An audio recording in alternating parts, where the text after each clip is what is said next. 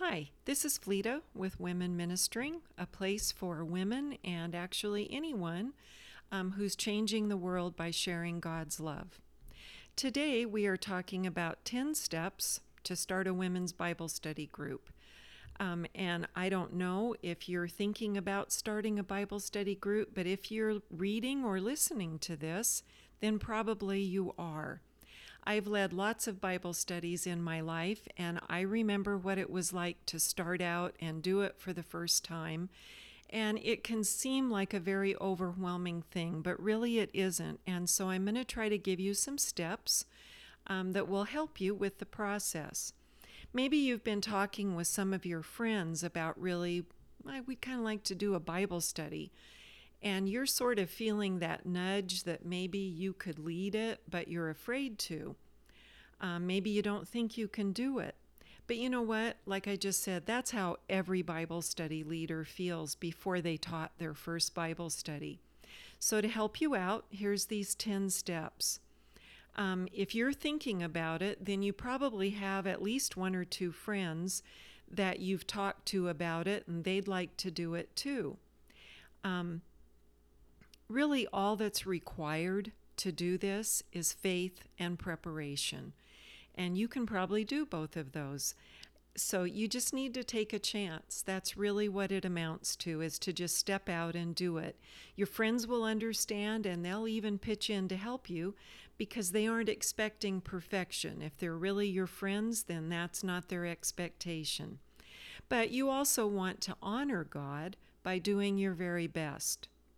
So if you're thinking about it, maybe you're thinking about doing a Bible study at your church, and that's a little bit different than doing it, for instance, in someone's home or in a coffee shop or a restaurant or out in a park or whatever. If you're going to do it in your church, you probably will need a little bit more preparation, and you're going to need to discuss your ideas with whoever is in charge. Maybe you have a women's ministry leader or your pastor's wife or your pastor or whoever it is. You'll need to go to them and talk with them about what you would like to do, and they're going to want to approve your materials and your plan. And if you've never done it before, another really good thing to do is to have a partner. For one thing, in practicality, what if there's a week that you can't attend? Well, rather than having to just halt the Bible study for a week, your partner can step in and take the reins, or maybe you can share every other week, or however you want to do it. But it's really helpful to have a helper in teaching the Bible study. Because the thing is, leaders are never perfect. And for a small group Bible study, you don't even need to have all the answers to everybody's spiritual questions, because part of what happens as the dynamic of the group is that you kind of answer those questions together as a group. Maybe someone shares a struggle that they're having, and then others can talk. The one thing that you don't want to have happen is there is no criticism allowed.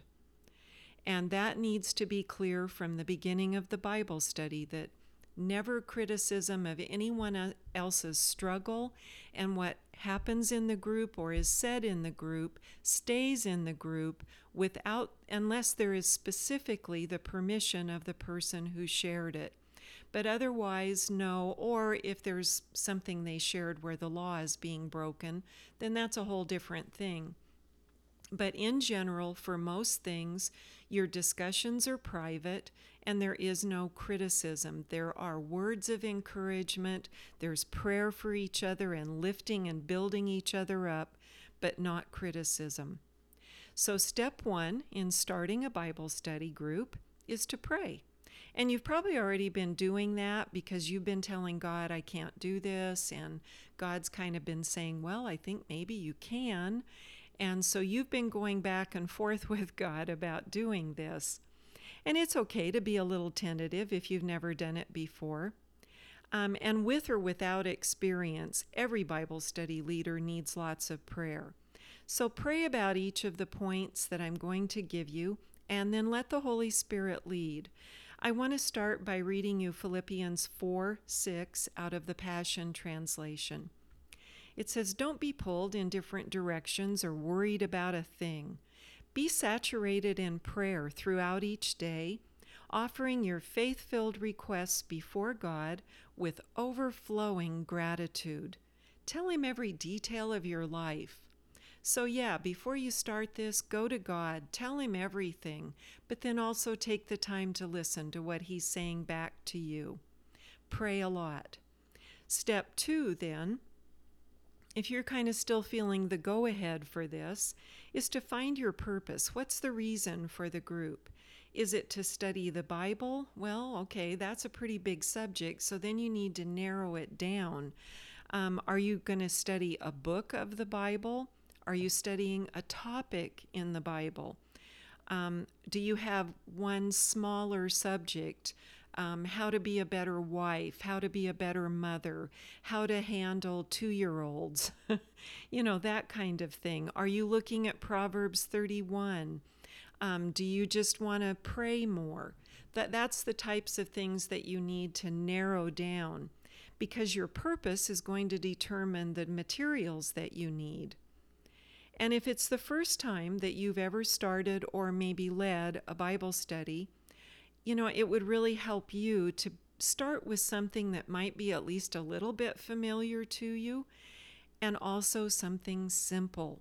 Keep it shorter, maybe a shorter study, a 3-week study on increasing your prayer life, or a month-long study on the Book of Ruth, or something like that. But make it easier on yourself if you're brand new at this. Step 3 is to determine your style.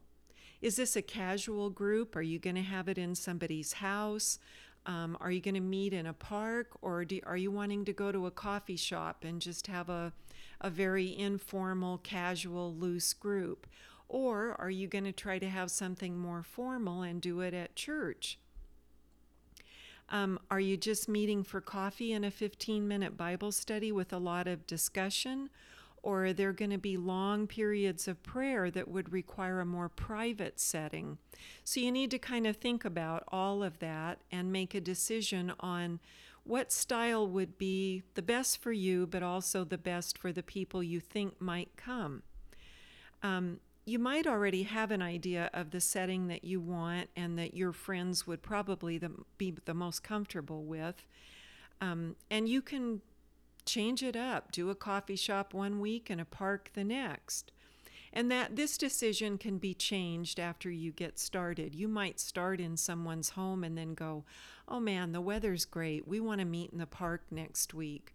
So it can be flexible, but to start with, you need to make a decision.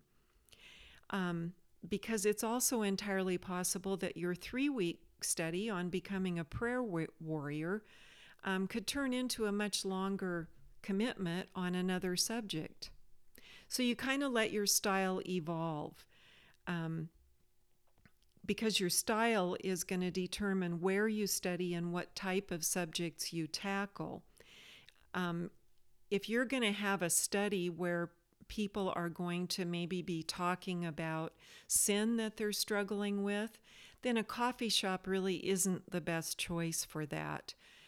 You need to have a setting where intimate conversations and private conversations can be held without other people overhearing. But if you're just doing a lighter Bible study where that really doesn't matter, then you can expand your choices there. The other thing is, look at the group that you have. For instance, if you have a group of brand new Christians, you don't want to do a serious in-depth study of the book of Revelation, because they're going to be totally lost and they aren't going to continue to come. And so really think about all that. Step 4 is who will attend. Who are you going to invite? Now, you might already have a group. Maybe you've been talking with people about it and you're just trying to get the nerve up to actually do it. But if not, if maybe you only have a couple of people who would attend, but you want to invite some others, well, who is that? Who do you want to invite? You also need to figure out how you're going to invite them, Maybe you know some ladies who are new to your church and you want to invite them, but how are you going to do that? And even if it's just a casual group for friends, you still need to invite them after you set a starting date.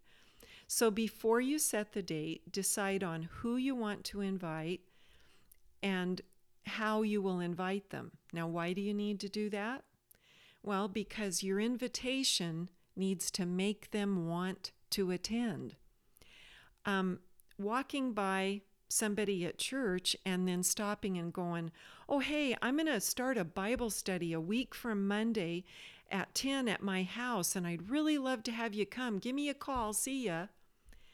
That isn't going to work so well for someone who's brand new to the church. You haven't really made them feel like you want them there. You may have even made them feel like, oh, yeah, I just thought I should have invited you. And you don't want to do that. Even close friends appreciate knowing that they're important. Everybody needs to know that in those invitations.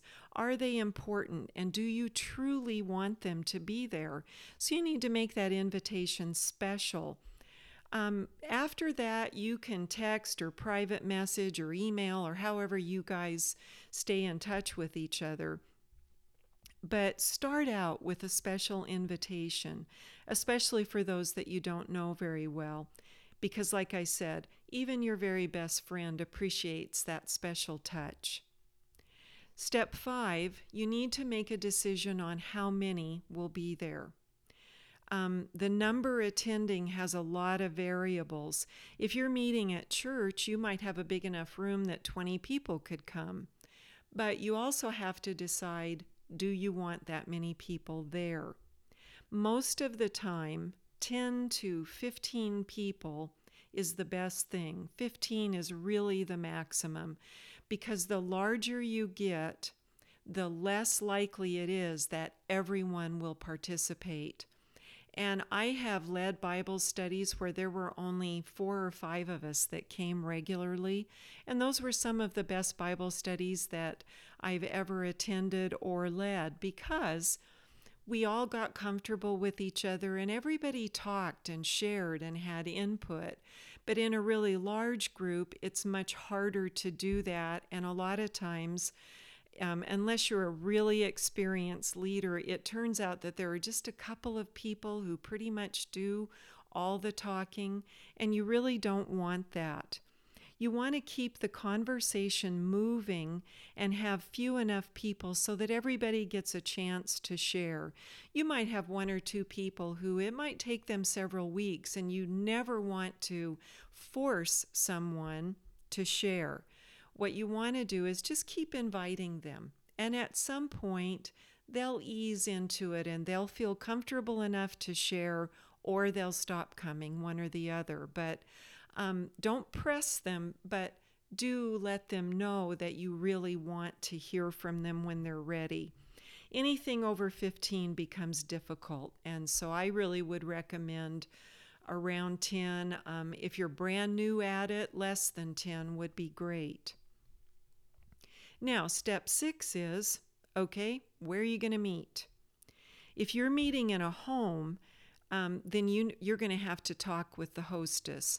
It really is best if, when you're the leader, that you do not have it in your own home. Now, sometimes you don't have a choice. I've done it, and it is doable, but it's a lot nicer when one person is the hostess and another person is leading, because then while you're leading, you're not noticing that Sally doesn't have a cup and she doesn't know where they're at, and so you have to stop and go, oh, hey, I'll get it for you, that type of thing. It just makes it much easier if there's a hostess besides you. And so there are some other decisions that you'll have to make. And these decisions happen no matter where you're going to meet, but particularly if you're meeting in someone's home. Will there be children attending? If so, are you going to have childcare, or will the kids be in the room with you? For some Bible studies, that works. Just depends on what what your subject matter is. And so you really have to weigh your subject matter with your who's going to be coming. If it's all moms with little kids, then you have different decisions to make about your subject matter and where you're going to meet. If you're meeting in a public place, you're going to need to contact that place, find out if there's a suitable room and what the cost might be, and is it going to work to have kids in a public place or not? Maybe it will. Depends on the public place. If you're in a place like a restaurant or a coffee shop, might be a little bit harder to have the children in there.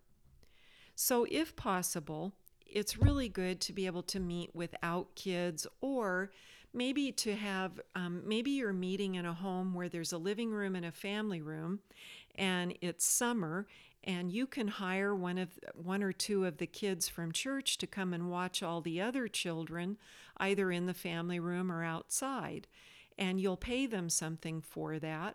And that's a really great option. Or maybe you're meeting in a park, and so one person or someone you hire can go take the kids over to the playground and play with them for an hour.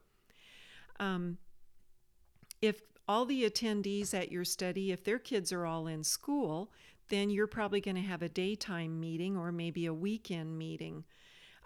Your decision about children is definitely going to decide where you meet and when you meet. If you have a mixture in there, it might be a Saturday morning so that the dads could babysit. Or you might be able to do a daycare and ask everybody, whether they have kids or not, to chip in and help pay for that. I've also done that before. I led a Bible study where there was a mixture of people. There were not too many that had little kids, and some whose kids were old enough to be on their own or whose kids were grown. But everybody was happy to chip in and help pay for daycare. So don't worry about that part of it. But it plays a huge factor in where you meet and what you study. Then you also need to look at, are you going to allow nursing babies only, or is it preschoolers only? Are you going to say no children at all? Well, then that's where the other options come in. Can you do daycare? Can you hire someone? Can the attendees take turns watching the kids? Will they chip in to cover the cost of childcare, or are they part of the study? So it all depends on what you're doing and what everyone else is able to do, but those are all things that you need to look at. Step 7 is to decide on your subject and your resources. So once you decide, and like I said, you can talk about it with those who are going to attend your study, but at some point, somebody has to make a decision. So you probably are going to be that person that maybe there's 3 things, you got to pick one. So you've made that decision. Then you need to look at how everybody is going to obtain it. If it's an online study that you're going to do, can everybody get it for free? Or is it a book that everyone will need to purchase ahead of time? In the blog, I have an example of a book that can be purchased. It's called Awaken, 90 Days with the God Who Speaks by Priscilla Shirer. It's only $11.49. I have a link to it in my blog, or you can just go to Christian Book and get it yourself, but there is a link there. It's reasonably priced and easily available. All of those things relate to your starting date. If everybody has to buy a book, then you need to give them enough time to be able to afford it and to purchase it. If it's a free download or an online study, then you can probably start sooner. And I do have also a link in the blog. If you go to womenministering.com, find this blog, and go down to the very bottom of it, I have a list of resources for books and online sources. Most are free, some are paid. I also have some Bible studies on my website. Some are free and some are paid. But that way you have some place to go and look if you're not familiar with doing this. So if there's a free download for an online study, that makes it really easy. But that's what you need to look at and figure out is, okay, here's what we're going to study now. However, how does everybody get this? And it will also determine some other things. Now, you could do all kinds of things. I'm just talking about a Bible study, but there are all kinds of women's groups.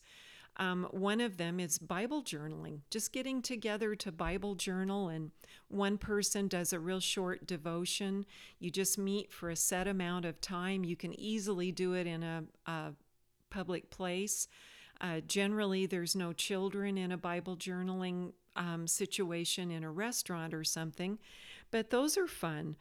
For that type of group, the person would just need to know what they needed to purchase. I mean, really all they need is their Bible and some pencils, but if they don't want to color in their own Bible, then they might want to buy a Bible. There's a great one called the Inspire Bible. It's a New Living Translation, and there's also a link for that in this blog on my website, but you can go on and just search for journaling Bibles and find them. And that's a really fun thing to do. That also could be something that you would incorporate in with your Bible study, is that maybe one week you just take one of the verses and you do some Bible journaling with it. And so that's another option for you, but it's more decisions that you need to make. So far, you've prayed and you've made a decision to step out and start. You figured out your purpose and the subject that matches it. And you've also determined the style and what type of meeting place would be most appropriate. You've picked out a few people to invite and decided on how you'll invite them. And then you have narrowed it down to that one thing that you're going to study and how to get the required materials for that. So step 8 is, what additional resources will you need? If the study is in somebody's home, then you need to think about refreshments, things like cups and plates. Is the hostess willing to provide those things every week, or do some of you need to chip in and buy some cups and plates and napkins to have available every week? Because usually if you have it in a home, you want refreshments. Even if you do it at a playground or if you do it in a coffee shop, usually everybody likes to have something to drink at the very least. You also might want to have some extra paper, pencils, markers, even a Bible. Because, if you've got a young mom and she's rushed to get around and get her child dropped off at daycare, and then she gets there and figures out that she forgot to bring her Bible, it would be nice to have one available for her. If this is an online study that you're going to look at or listen to as a group, then you're going to need, if it's a video, online video, then you're going to need a television or a large computer screen and a way that everyone, enough chairs for everybody to be able to sit around and watch it. If it's a podcast, you can just play it over your phone or over your computer, and that's much simpler. And it is possible to do some very simple and free Bible studies online. Another option is that everybody can just watch it at home before they come. They can write out their thoughts and their questions at home, and then the leader, you would want to have a few questions just to get the conversation going. And then they can share their thoughts and struggles and impressions. And most of the time, simple is the best. And that's step 9. Keep it simple. Simplicity helps the leader because it lets you focus on the people instead of just your mind is just overwhelmed with this study that you're trying to teach. The point of the study is the people, not the study. And so keep it simple so that you're not overwhelmed.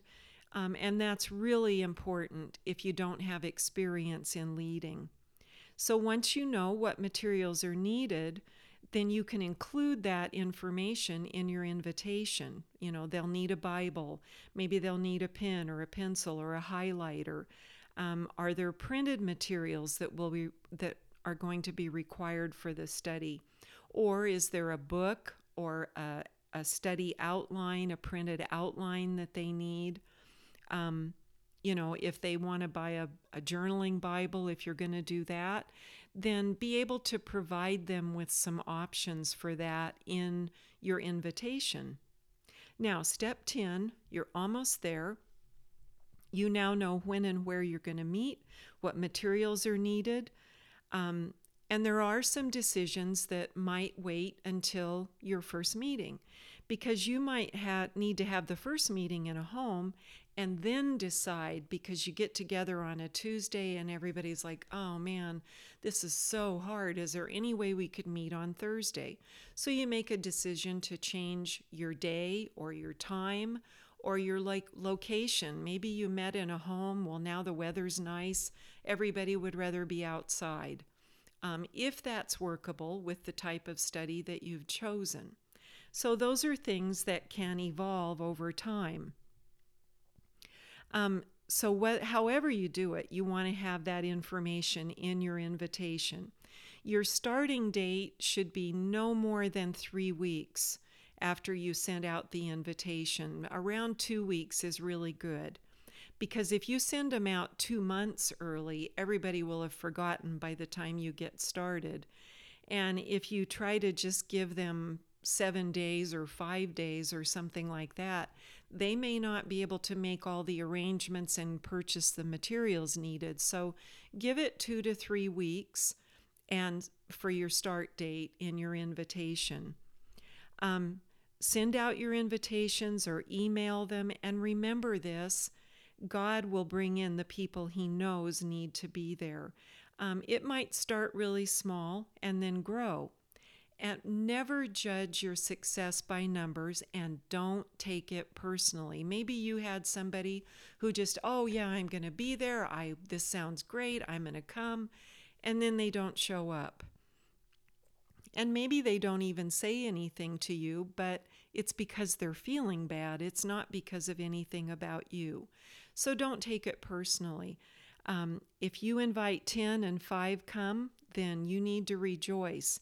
And if you invited 10 and 12 come, well, then sing hallelujah while you're going and getting some more chairs. But really and truly, like I told you before, no more than 10 is really good, gives you the chance to interact, and your location will also determine some of that.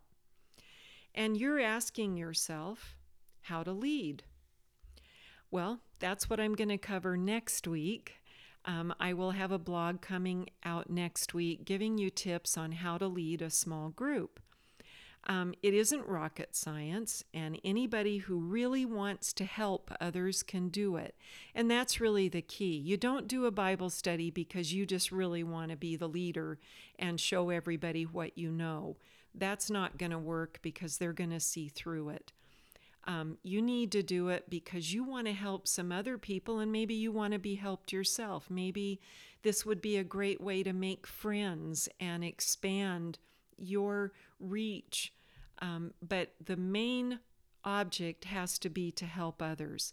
Now, hopefully, you've attended some Bible studies and been led by the people that you respected and trusted, and that's one of the reasons you're wanting to do this.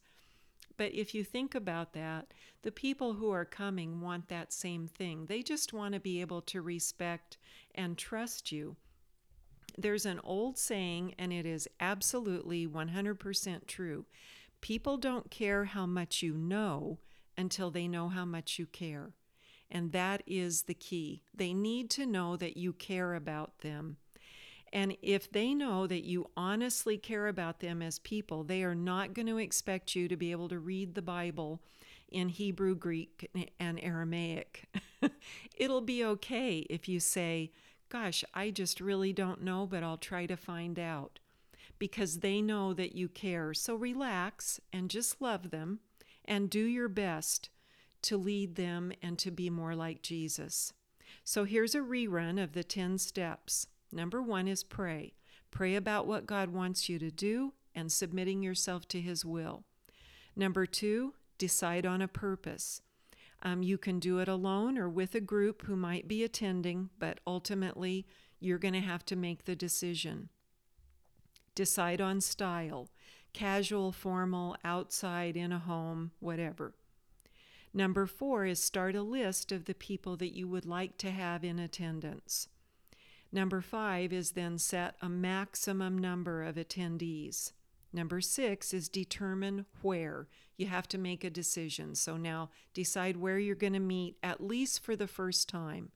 And again, that's partially determined by your subject, the type of attendees, and the availability of a place. Number 7, make a final decision on the exact resource you'll be using. Number 8, make a list of the resources that are going to be needed, because you're going to want to put that in your invitation. If there are specific things that they need, at the very least, they probably need a Bible and a pen or a pencil. So you need to make that list. Number 9, remember, was to keep it simple. And number 10 is to take that last step. Mail out your invitations or send out the email or do your personal invitations 2 to 3 weeks before you start. So those are the 10 steps to start a women's Bible study group. And again, you're probably thinking, well, yeah, but now how do I do this? And like I said, we'll talk about that next week. But I want to tell you this. God gives you what you need when you step out in faith. And that's the key. Do you care about people, and are you willing to take a step of faith and do a little planning and preparation? Prayerfully review all these steps, because if you're reading or listening to this, then you're undoubtedly already thinking about it, and thinking about stepping out in faith to do it. And what I can tell you for sure is that you can do it if God is asking you to, because He never asks unless He intends to give you all that you need to fulfill His purpose. And I want to end by reading a passage in 2 Peter 1:1-4 from the Passion Translation. This letter is from Simon Peter, a loving servant and an apostle of Jesus Christ. I'm writing to those who have been given a faith as equally precious as ours, through the righteousness of our God and Savior, Jesus Christ. May grace and perfect peace cascade over you as you live in the rich knowledge of God and of Jesus our Lord. Everything we could ever need for life and complete devotion to God has already been deposited in us by His divine power. For all this was lavished upon us through the rich experience of knowing Him who has called us by name and invited us to come to Him through a glorious manifestation of His goodness. As a result of this, He has given you magnificent promises that are beyond all price, so that through the power of these tremendous promises, you can experience partnership with the divine nature, by which you have escaped the corrupt desires that are of the world. So, you can rest in God's promise to you that you already have everything you need for life and complete devotion to Him. Now, again, there's a free list of Bible study resources on the blog that can be downloaded for free. Some of them are free resources, some of them are paid, but it will give you a starting point. And I would encourage you to go to my website, womenministering.com. And the other thing, if you have any questions, please feel free to email me. Here's my email address. It's fleda@womenministering.com. And Fleda is F like in Frank, L-E, D like in David, A, at womenministering.com. If you have questions, just send me an email. I'd be happy to hear from you. And I thank you, and I look forward to talking to you again soon. God bless.